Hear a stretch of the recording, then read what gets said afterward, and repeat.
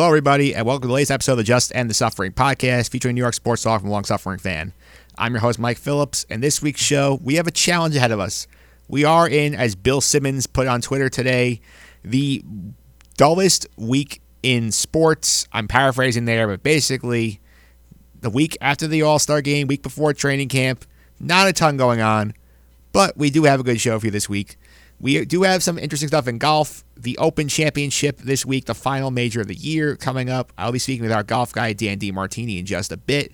Dan will break down the Open Championship, some players to watch, his picks to win, and a little bit of the fun information about how the FedEx Cup playoffs, how all that changed a bit this year. That's going to be coming up later in the show. I also am going to speak to Zach Lewis, former Iona point guard with Gale Nation this year. Gale Nation and the TBT tournament. That's coming up in a couple of weeks. I'm going to talk to Zach about his time at Iona, his time as a pro overseas in Switzerland, and the upcoming tournament for Gale Nation. They are playing in TBT in a couple of weeks up in Syracuse. That's coming up as well. Make sure you're locked into the end of the show for this week's 2-minute drill, where I break down the end of the Wimbledon Championships. And boy, we had a fun second week at the All England Club. I'll break it all down for you in a bit, but we'll get it all rolling with this week's opening tip. We're going to discuss the latest wave of Noah Syndergaard trade rumors and what that means right after this. Miguel Rojas will lead it off. And Syndergaard pops them at that time. Strike three called to get Miguel Rojas. That's the fourth straight strikeout for Syndergaard, his fifth of the night.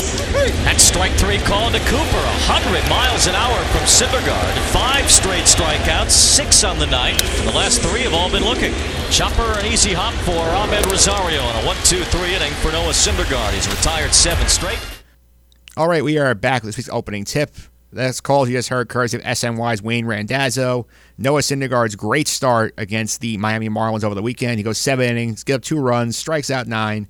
Mets win a road series for the first time since April, which explains a lot about why they are where they are in the standings. But, again, 42-51. The math is still alive that they could, maybe if they get their act together, make a run at the wild card, because the second wild card team, only 3 above 500, only 6 games ahead of them in the standings, but their year's done. Let's be honest. It's the same thing we talked about last year, where we're at the trade deadline, and we're talking about who the Mets are selling, as opposed to who they may be looking at to add for a playoff run. And at first, I didn't think there was going to be much interesting stuff going on here. Figured the Mets would do what they usually do, sell the rental guys, trade Zach Wheeler away, try and get value for Todd Frazier, Jason Vargas. Nobody's taking Juan Lagares, so you're stuck with him, but not much beyond that. But then, over the All-Star break, stuff starts coming out again. The Noah Syndergaard rumors are coming out again. We had them last July. Nothing happened then. We had them in the winter, a lot of them. And there was plenty of buzz about how Brody wanted to listen to Syndergaard offers, get takes on Syndergaard. Nothing happened there. It's coming out again. This is the third time now in a span of a calendar year we have Noah Syndergaard trade rumors heating up again and again. Brodie Van Wagenen last week finally came out of hiding, did some press stuff on Friday, talked to Mike Frances on WFAN, denied that Noah Syndergaard is getting moved. But you know what? These rumors have been going on for so long. It just feels inevitable. Whether it's within the next 2 weeks, whether it's the offseason, whether it's next July, it just feels like he's going to get moved. There's something here that just they don't like. The fact that they are not hanging up the phone on a 26-year-old right-hander with electric stuff, 2+ years of team control left, and a guy who can win the Cy Young when everything is great and has potential to throw a no-hitter every time he goes out there. The fact you're not hanging up the phone for that guy means that they see something they don't like, and they are trying to capitalize on his value, whatever they can get for him at some point, and move on. Should they move him? I'm not so sure. Last year, if you asked this question, I would have said no. But it's a tricky situation this year.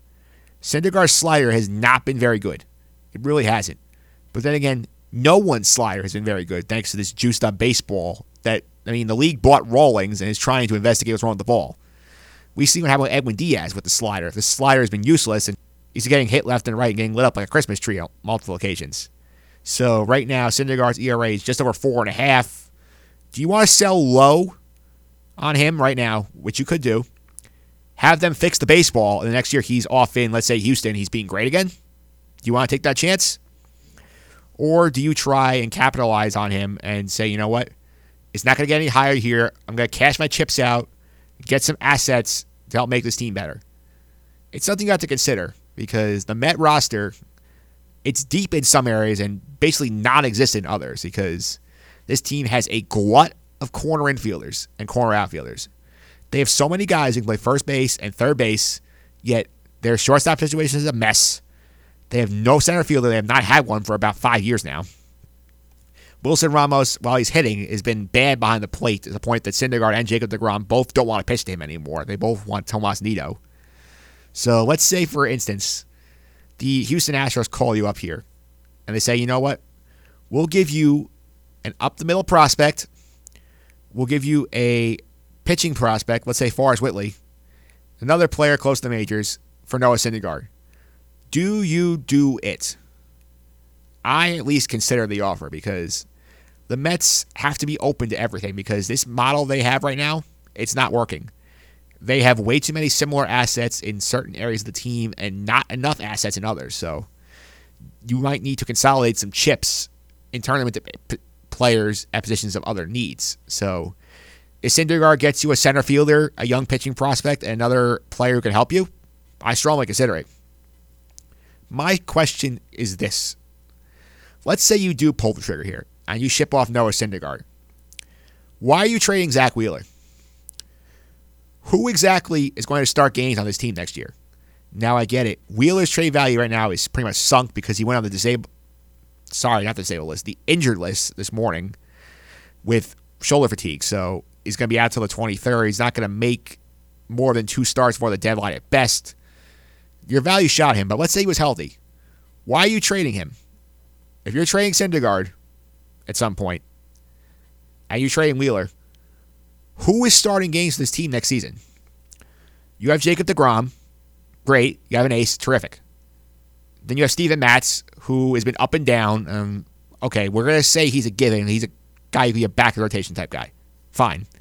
Then what? Who's starting games? You're going to trust Anthony Kay, who hasn't played in the big leagues this year and has been roughed up in 4 starts to Syracuse? You're trusting him with 1 spot. Are you putting Seth Lugo back in the rotation? If you're putting him back in the rotation, what's happening in the bullpen? Because you need him in that bullpen, which is pretty much a disaster right now. Are you signing free agent starters? Because don't forget, Jason Vargas is a free agent too. So you might be replacing 3 starters if you're trading Syndergaard and you're trading Wheeler and you're letting Vargas walk if you can't trade him. I think you keep Wheeler and you say, you know what, we're going to sign him and we believe we can fix him. Maybe then you explore a Syndergaard trade and try and get some assets here. Maybe do that Astros package where you get back Forrest Whitley and say another young outfielder. But if I'm the Mets, I think you have to be open to anything. I think anyone who did not make the All-Star team this year, and the clarification, that is Jacob deGrom, Pete Alonso, Jeff McNeil. I think those 3 have to be untouchable. I think anybody else on the roster, you have to be open to moving them. I'm not saying right now you do a Marlins and you fire sale everybody. What I'm saying is if you put it out there and say, hey, I'm listening to offers from Michael Conforto. Make me an offer. I will listen to offers for Ahmed Rosario. I'll listen to offers for Steven Matz and Zach Wheeler and Noah Syndergaard. I will listen to an offer for Wilson Ramos. I will do whatever I have to do to come up with a different kind of strategy with this team. This is a team supposed to be built on pitching. He has neglected defense for years and years and years, and has come back to bite them in the butt in the worst way possible. Now, are they going to do anything drastic for the deadline? Probably not. They'll probably just do the usual stuff. Send Wheeler off for whatever they can get. Dump the salaries of Todd Frazier, Jason Vargas, and just get rid of them to career space on the roster. But this is a time where when Brody got hired, we're praising him for his creativity and his vision. It's time for him to show that creativity and that vision and be open-minded to ways to fix the Mets, because what he's done so far, it's not working very well. Up next, we're going to go to the links for a little bit. We're going to talk golf with Dan DiMartini right after this. One final birdie, and at last Francesco Molinari can give rein to his emotions. All right, we are back on the Just End the Suffering podcast. That call you just heard a birdie late in the final round of the Open Championship for last year's winner, Francesco Molinari. We are here for the final golf major of the year, and since this Just End the Suffering audience loves golf, decided to bring back our golf guy to preview the Open Championship this week, Dan DiMartini. Dan, welcome. How are you? I'm doing well. Thanks, Mike. I'm glad to be here. Glad to talk about the last real big event here before the FedEx Cup playoff starts getting going. Absolutely. So before we dive into it, let's do per tradition. Can you give me a little bit about the course? Sure. So this week we're at the British Open. We're at Royal Portrush, the Dunluce course.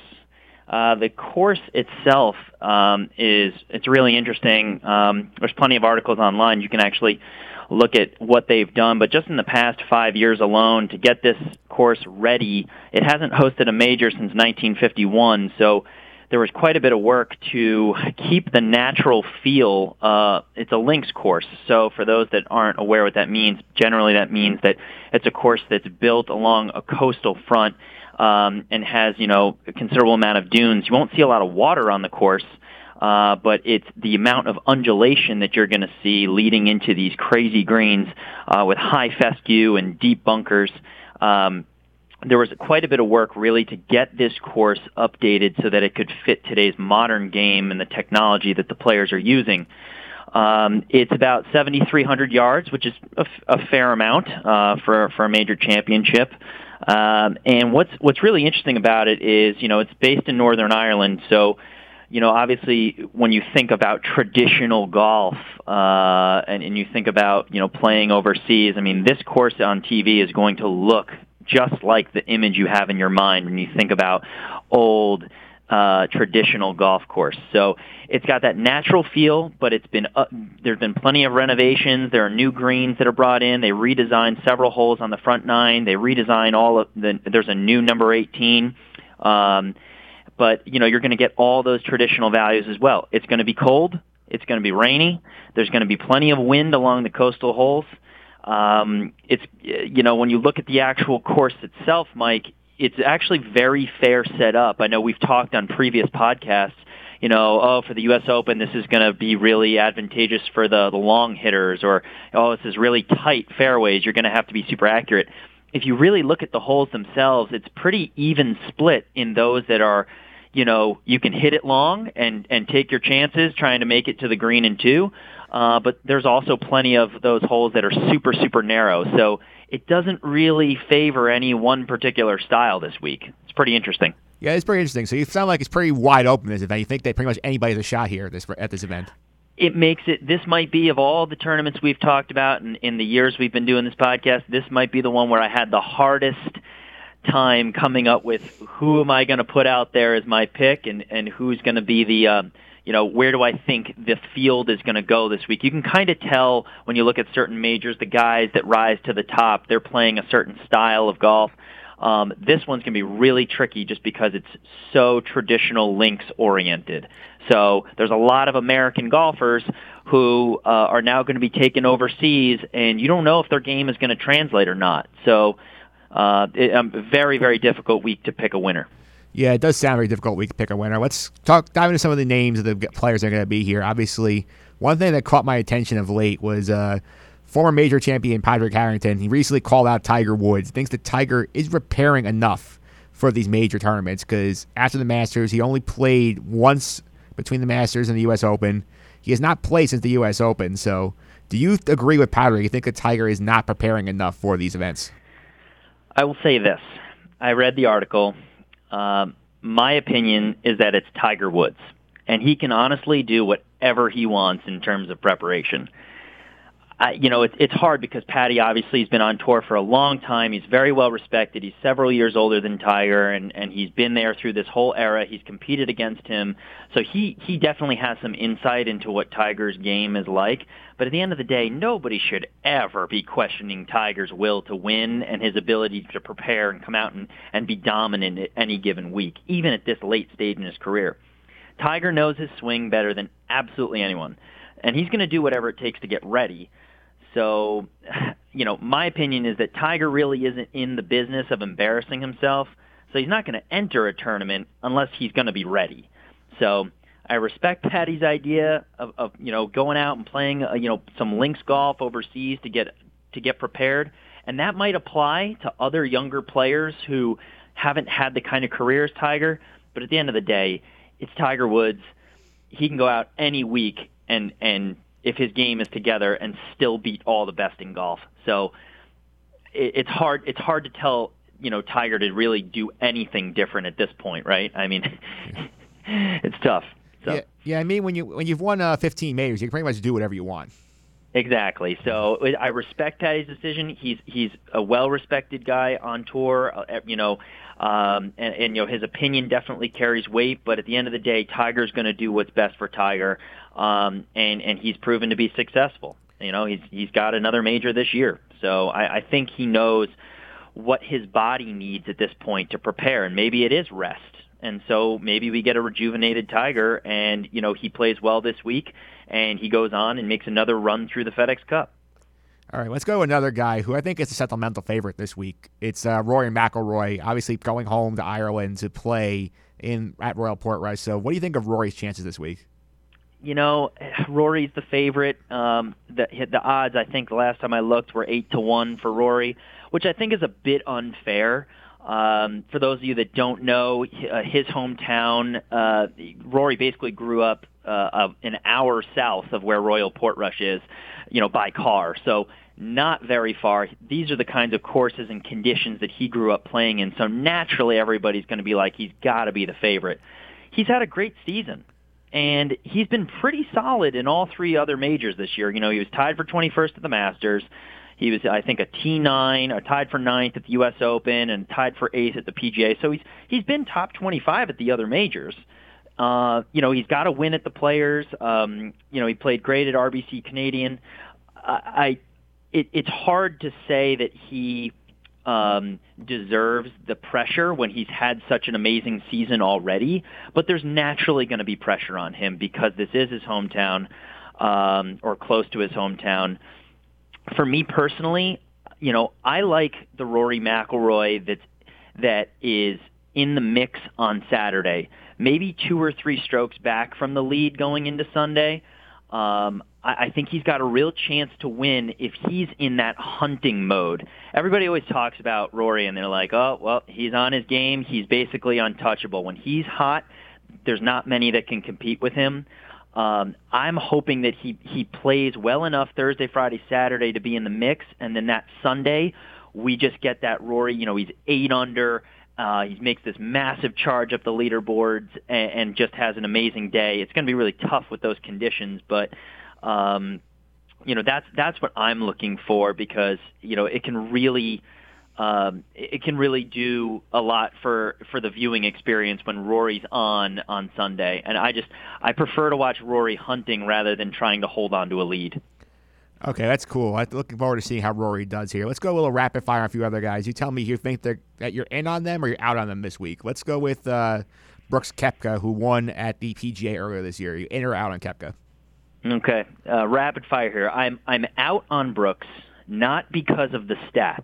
Brooks, everybody's like, oh, will his game translate to the links, that kind of cold Irish golf. Not because of that. His stats are pretty good to support he'll do well, but just because of the hype and the burnout at this point. He gets up so much for these majors. He's played a lot this year. He's done very well this year, so it's like I just don't think he can keep it going at this point. So that's the only reason I'm out on Brooks winning. All right, Jon Rahm. Well, that's one I'm interested in. I'm in on Rahm.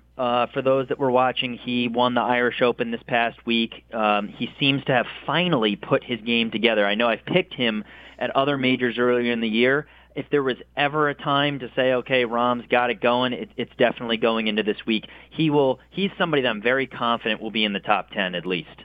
All right, Dustin Johnson. I'm going to go out on Dustin. I just kind of worry about his ability to keep it in the fairway. You can get into a lot of trouble here with the fescue, and I really think that his game. I think right now I saw that he's like 180th in driving accuracy on tour right now, which isn't great for a guy as high up the FedEx Cup standings as he is. He was cut at the Rocket Mortgage Classic. which is I think his last appearance on tour at least. Which doesn't mean that it's not showing me that his game is peaking at this exact moment. So I think that just the signs are pointing to out on him. All right, our defending champion, Francesco Molinari. Molinari, definitely, defending champions, it's hard to pick against, but I'm out on him as well. If you looked at his current play, I think he was, other than he finished top 15, or no, he was 16th at the U.S. Open. But other than that, he's finished outside the top 45 in 5 of his last 6 events between both the European Tour and the PGA Tour. So that's not really trending in the right direction. He's a guy who has got to when his game is together, he can be just relentlessly good. But right now it's trending the opposite direction. I mean, 5 out of 6 tournaments outside the top 45 means that something is wrong. Something's off. So I'm out on him. Okay, I'll give you one that we didn't talk about earlier, but one I'm intrigued about. I just thought of him, Jordan Spieth. Jordan's going to be really tough. I really don't know what to expect from Jordan this week, but so I'm going to say out on Jordan, and not just. I think he's due. I think I mentioned last time we were talking that I kept trying to wait. Jordan's going to piece it all together. He's going to get healthy. If he can be accurate off the tee, he's one of the best in the world striking the ball with his irons and giving him chance. And when that putter's on, I mean, he's another guy just like Rory that can just piece them together. But Jordan, I feel like we're trying to get his confidence back in himself. And I don't know when that's going to happen, but when it does, he's going to be back to his old ways. One that I will say that I'm going to just give you, it's one of my wild cards, somebody that I'm really in on, is Justin Thomas. People have kind of quickly forgotten about how good Justin Thomas is. He injured his wrist earlier this year, so he hasn't actually been playing very much. But he went out last week. I think he played... He was playing also at the Irish Open or the Scottish Open. I think he finished tied for 9th there. So he's played recently, link-style golf, and finished in the top 10. So watch out for Justin Thomas because he could be the guy to beat this week.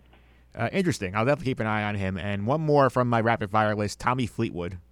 So Tommy Fleetwood, I'm in on Fleetwood, and he is one of my picks this week. I've got a deep sleeper, and I've got a somewhat sleepy pick. Fleetwood is my somewhat sleepy pick. I'm not everybody knows his name now. He's a very popular guy. He's got the hair. He's got that swag. He wears the Nike gear. Everybody's starting to recognize him kind of domestically here in the U.S., so he's no longer an unknown commodity. Fleetwood's got 6 top 20s on the PGA Tour this year. And, specifically if you look at the courses he's done well in, there's the ones that favor the shot maker. Don't have to be incredibly long off the tee, but you got to be able to strike the greens.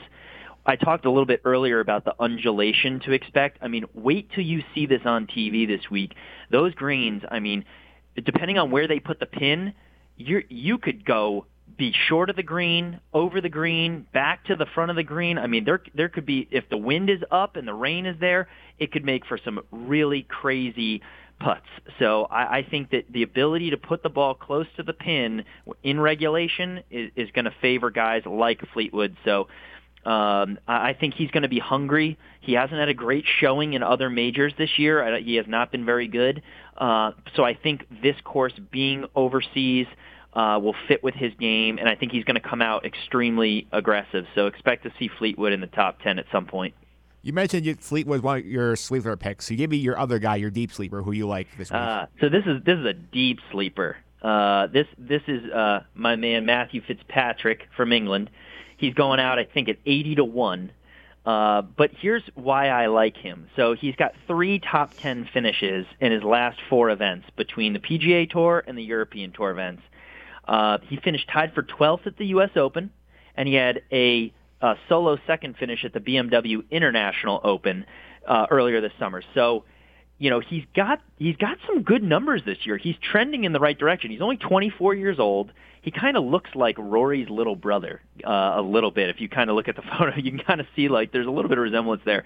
But he's had some great success. He's got 3 solo seconds, and maybe this is the week that he puts it all together. I'm high on the Fitzpatrick train, so I think that he's just starting to be confident in knowing what it takes when the camera is on him and the crowds are following him, how to maintain his composure and play great golf. So if he gets off to a good start, I'm going to look really good, but also I'd be happy for him.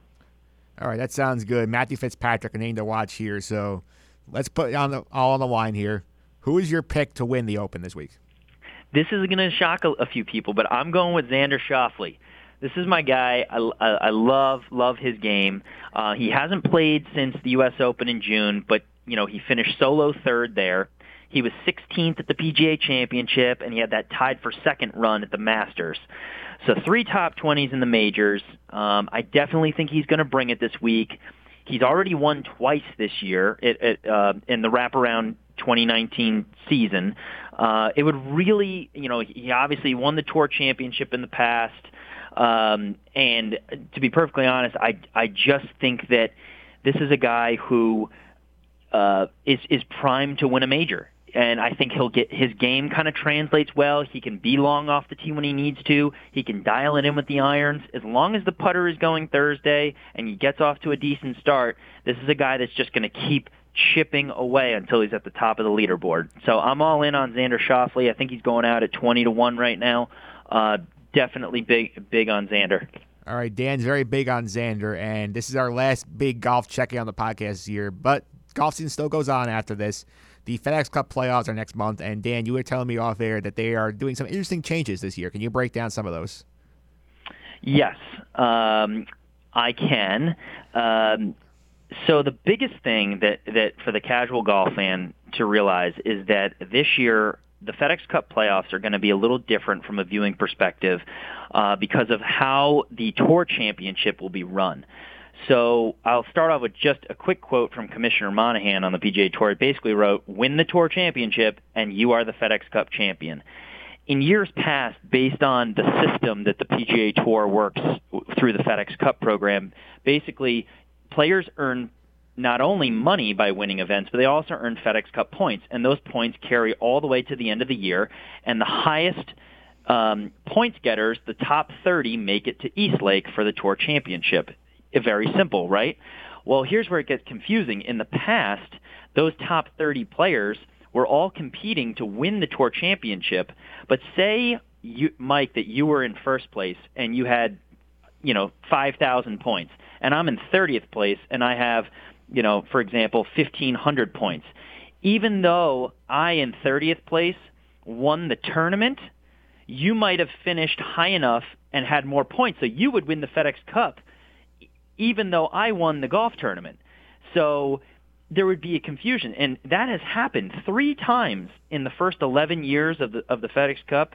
The winner of the Tour Championship has not won the FedEx Cup, which for all of you that are listening that don't know is a mega prize of, I think this year we're over $11 million in additional bonus to the winner. So you might win the $2 million for winning the tournament, but you get an $11 million for winning, or more actually, to win the FedEx Cup. So what they're doing instead is they are the number one player in the FedEx Cup standings going into Eastlake. So if you're number one of the final 30, your points are going to, all the 30 players their points are going away. The number one player in the FedEx Cup standings is going to get a 10-stroke lead the very first day of the Tour Championship. If you're number one, you're starting at 10 under. The number 2 player is going to start at 8 under. Number 3 is going to be at 7. Number 4 will be at 6. 5 at 5. And then players ranked from 6th to 10th will start at 4 under. 11th to 15th will start at 3 under. If you're 16th to 20th, you'll be at 2 under. 21st to 25 at 1, and then players 26 to 30 will start at even par. So it gives everybody the chance to win. But say I'm 30th, I'm already 10 strokes behind the number one guy. But what if everybody plays terrible and I play great? I can still win the tournament and the FedEx Cup. It puts it all on the line. It for earning that first place in the FedEx Cup standings, it gives you a credible leaderboard advantage.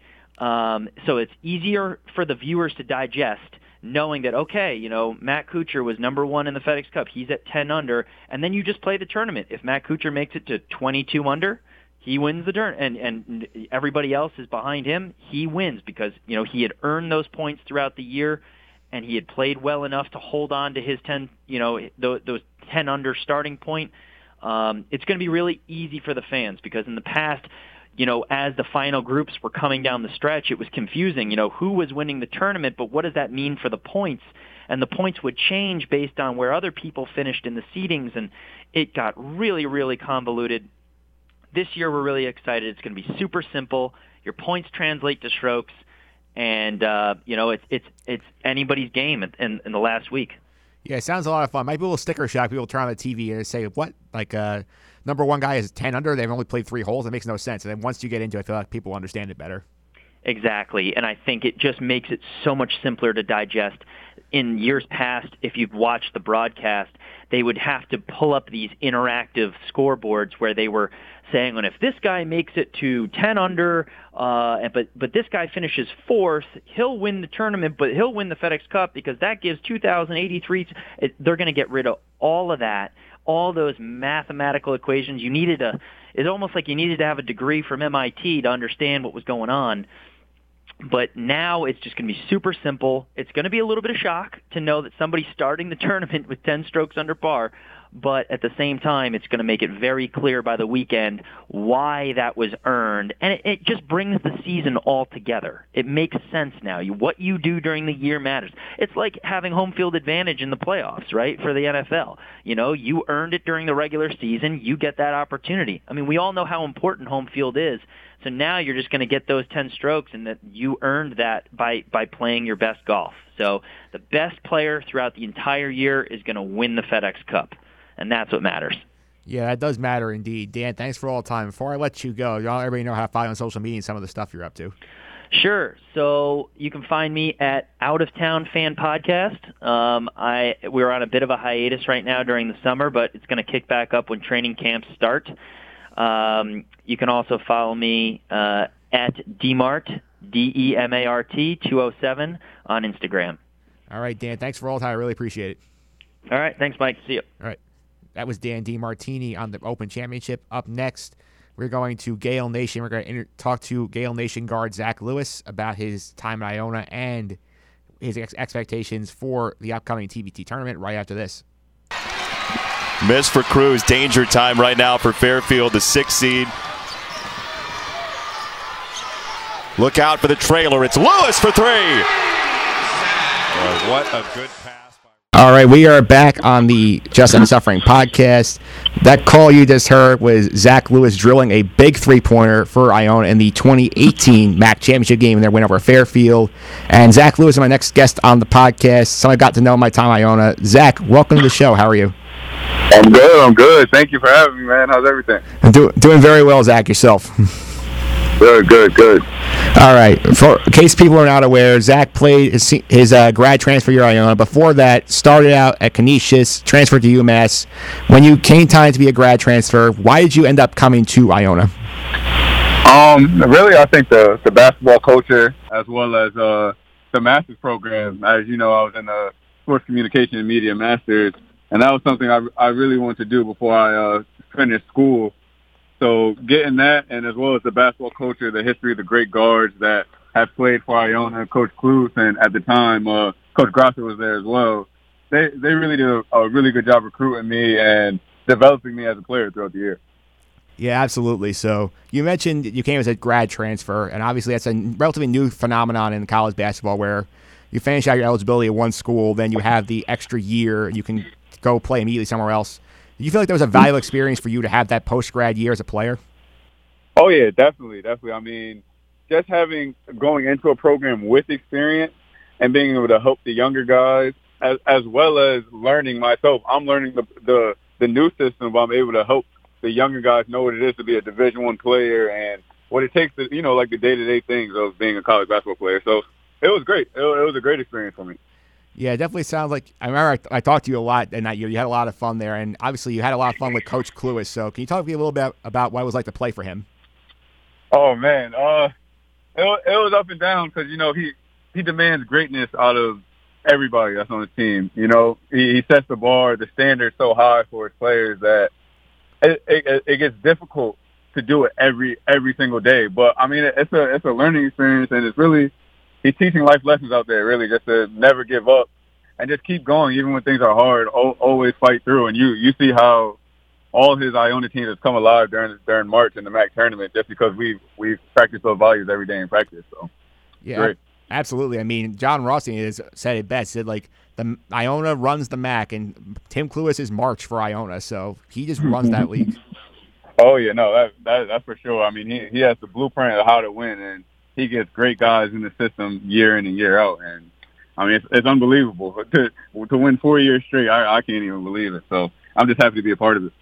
Yeah, absolutely. And obviously, when you were here, you guys get to the MAC championship against Fairfield.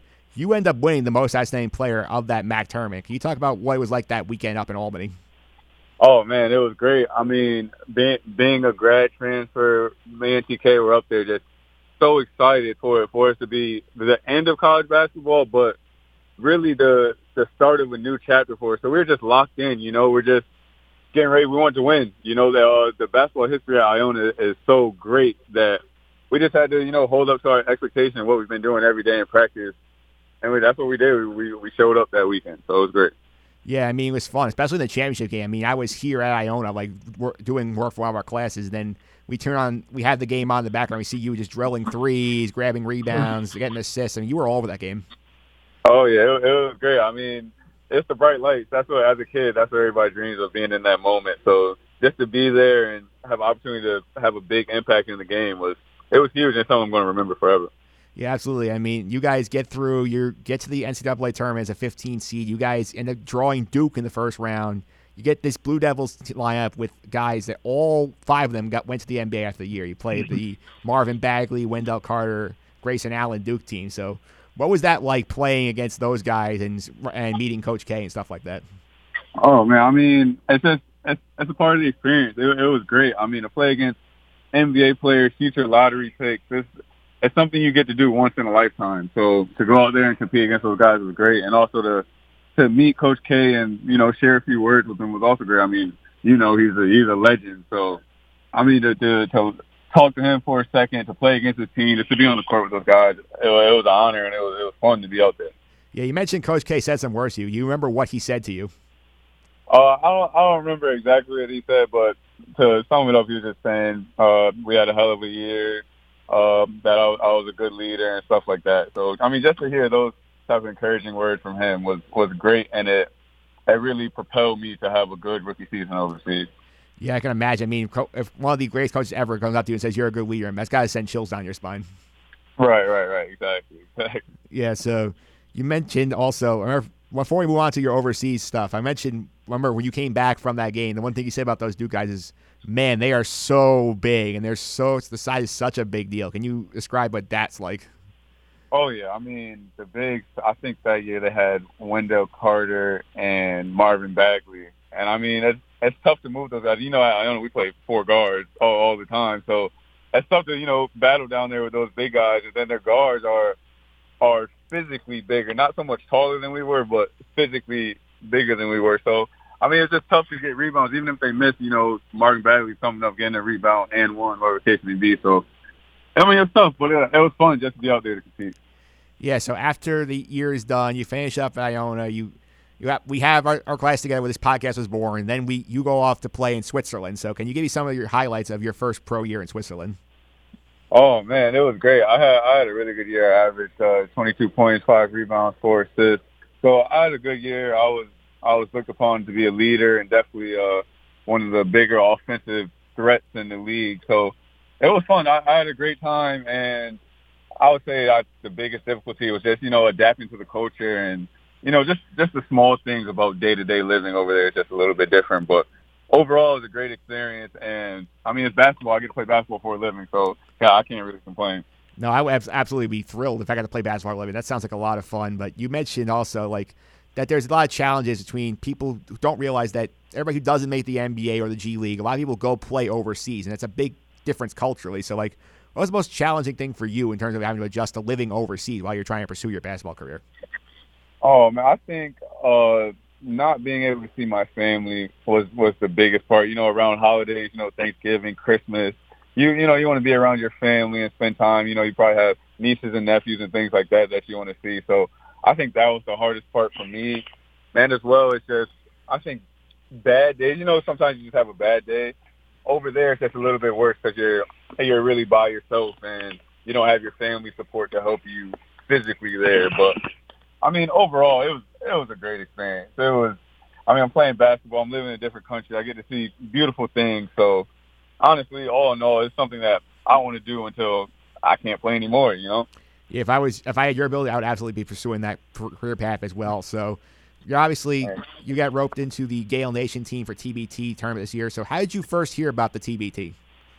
Man, I think it's been alive for a few years now. So I've just been watching. I remember last year when Sean Armand, Steve Bird, I'll say Roundtree was playing, AJ English, I'm pretty sure was playing. I watched those guys and they had a great run. Man, they played really well in the tournament. So, when they asked me to play this year, I hopped right on. I was like, of course, I'll definitely play and, represent Iona and play with some of the alumni here.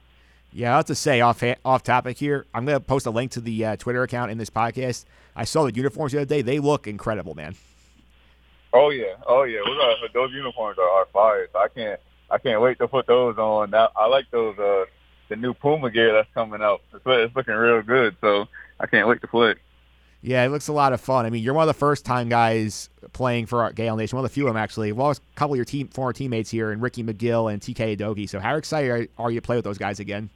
Oh, man, I'm so excited. I know Ricky had a great senior year that he ended up capping it off, winning 4 years straight. So that's, remarkable. I don't know many people have done that, so that's great. And TK had a great year overseas, so I can't wait just to link back up with those guys and compete how we used to out there. So it's going to be a good time. Yeah, it's going to be a lot of fun for sure, I think. And you guys are up in the Syracuse region this year. You drew a 5 seed, I think is the highest for Gale Nation ever. You're taking on Fancy in the first round. So can you give me a little bit of a preview of what you guys are expecting to do in that game?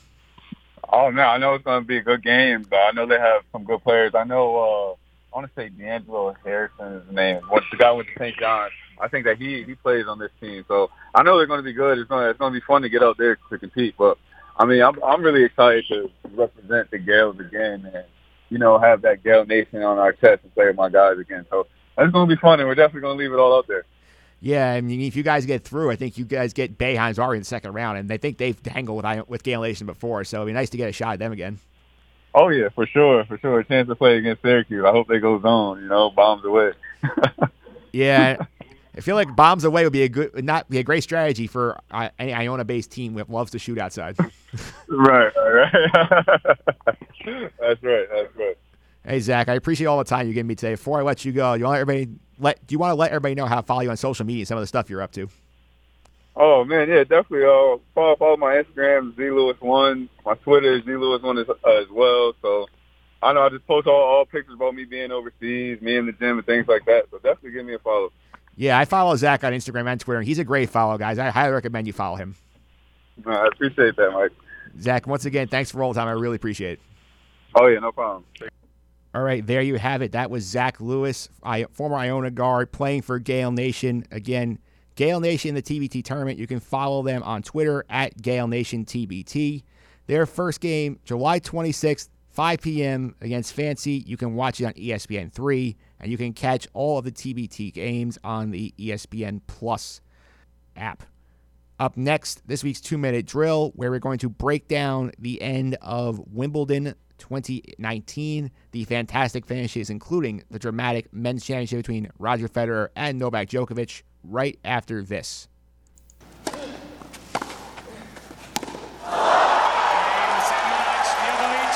Novak Djokovic, an historic 5-set fight for a 5th Wimbledon title.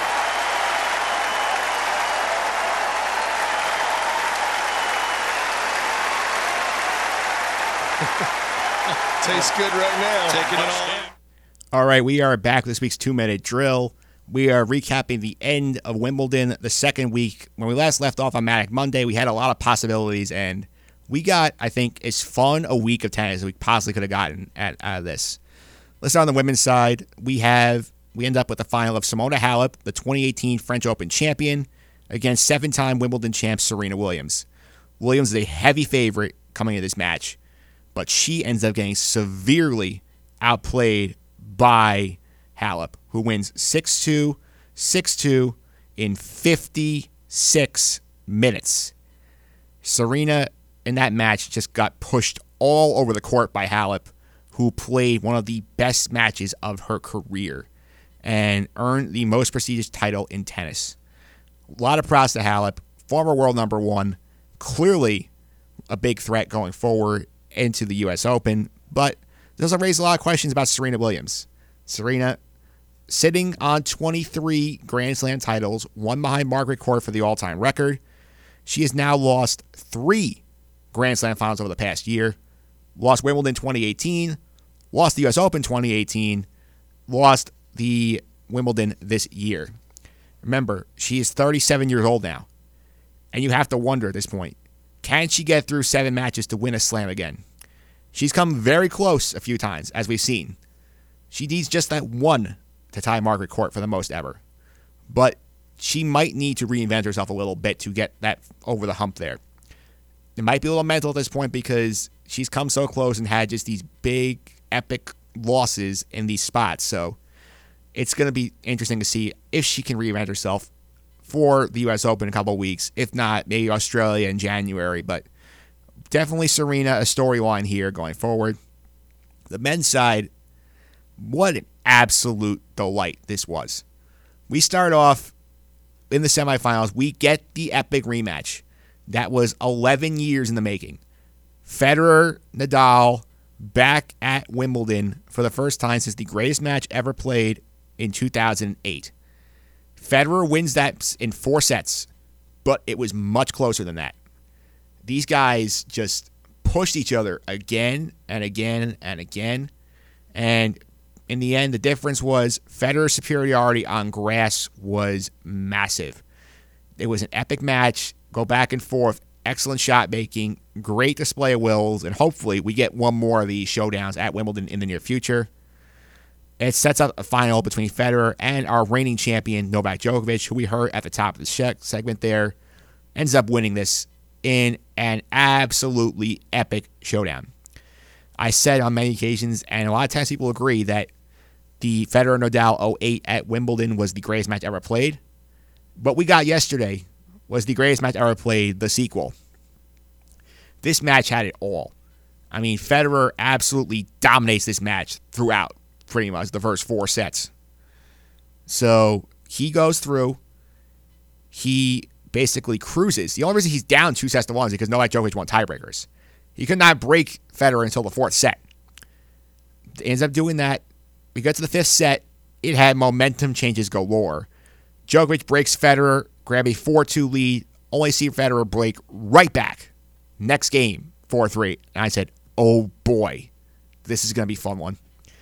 And then we get to the extra games. They go 6-6. We get 7-7. Federer breaks Djokovic again. Goes to 8-7. And you think, this is it. He's going to win.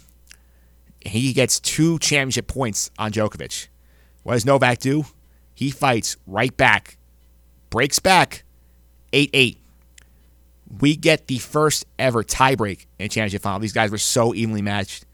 Djokovic wins. He claims his 4th Grand Slam in the last 5. His 5th Wimbledon title. Our longest final ever. 4 hours and 55 minutes. And just watching it, it's one of those you hated to see somebody lose. Like, it was up to me. Like, I wish I could cut that trophy in half, give them each a piece of it. Neither one deserved to lose that match. Federer, again, shows on his best day he can still win a slam. I wouldn't be shocked if he does it again. He could go out at Flushing Meadows next month and win. I would not be shocked there. I'm a bit pumped, obviously, for Djokovic's win. I'm a big Djokovic fan. I was a Novak fan before it was cool. And it's very exciting to see him basically just dominate the sport again, get to his 16th Grand Slam. And it's funny now. As Martino Puccio, a friend of the podcast, pointed out on Twitter recently, tennis right now is basically going through a period where you have the equivalent of LeBron James, Michael Jordan, and Kareem Abdul-Jabbar all playing at the same time with what you have now with Rafael Nadal, Roger Federer, and Novak Djokovic. All 3 of them have passed the previous career high slam titles with Pete Sampras. Novak's at 16. Nadal's at 18. Federer is at 20. And I'm telling you, man, this is going to be so much fun. We are in the golden age of tennis. These three are coming to Flushing Meadows in a couple of weeks to set up at the U.S. Open. Novak's defending champ there. Roger hasn't won in a while. He's due for one. Rafa is a threat everywhere he goes. It's so much fun right now to be a tennis fan. If you have not checked it out yet, please do so before the U.S. Open. You're definitely missing out. All right, and that's going to do it for this week's show. I want to thank my guest, Dan DiMartini, for coming by to talk all about the Open Championship and offer some insight into what's coming up for this week's Open Championship out at Royal Portrush in Ireland. I also want to thank Zach Lewis for calling in, talk about his time at Iona, his pro career overseas, and the Gale Nation TBT team. If you want more good stuff like this podcast, including my look at the decision the Rangers have to make with Chris Kreider coming up, check out the blog over at justendthesuffering.wordpress.com. You can also check out last week's bonus episode where I spoke to our podcast film critic Jonathan Stanko about summer movies. This in our podcast feed as well. You can subscribe to our podcast on iTunes, Google Play, TuneIn, and Stitcher. Just search for Just End the Suffering on any of those platforms, and you can find the episodes there. Feel free to leave your feedback and star ratings or help make the show even better going forward. You can also follow me on Twitter at mphillips331. That's MPHILIPS331. Tweet me with the hashtag Greatest Match the Sequel. You made it to the end of this week's show. Next week, we're going to talk some football. We have a Giants training camp special coming up. We're going to talk about all the headlines surrounding Big Blue, some baseball talk, and more. Until then, I hope you have a better week than Serena Williams.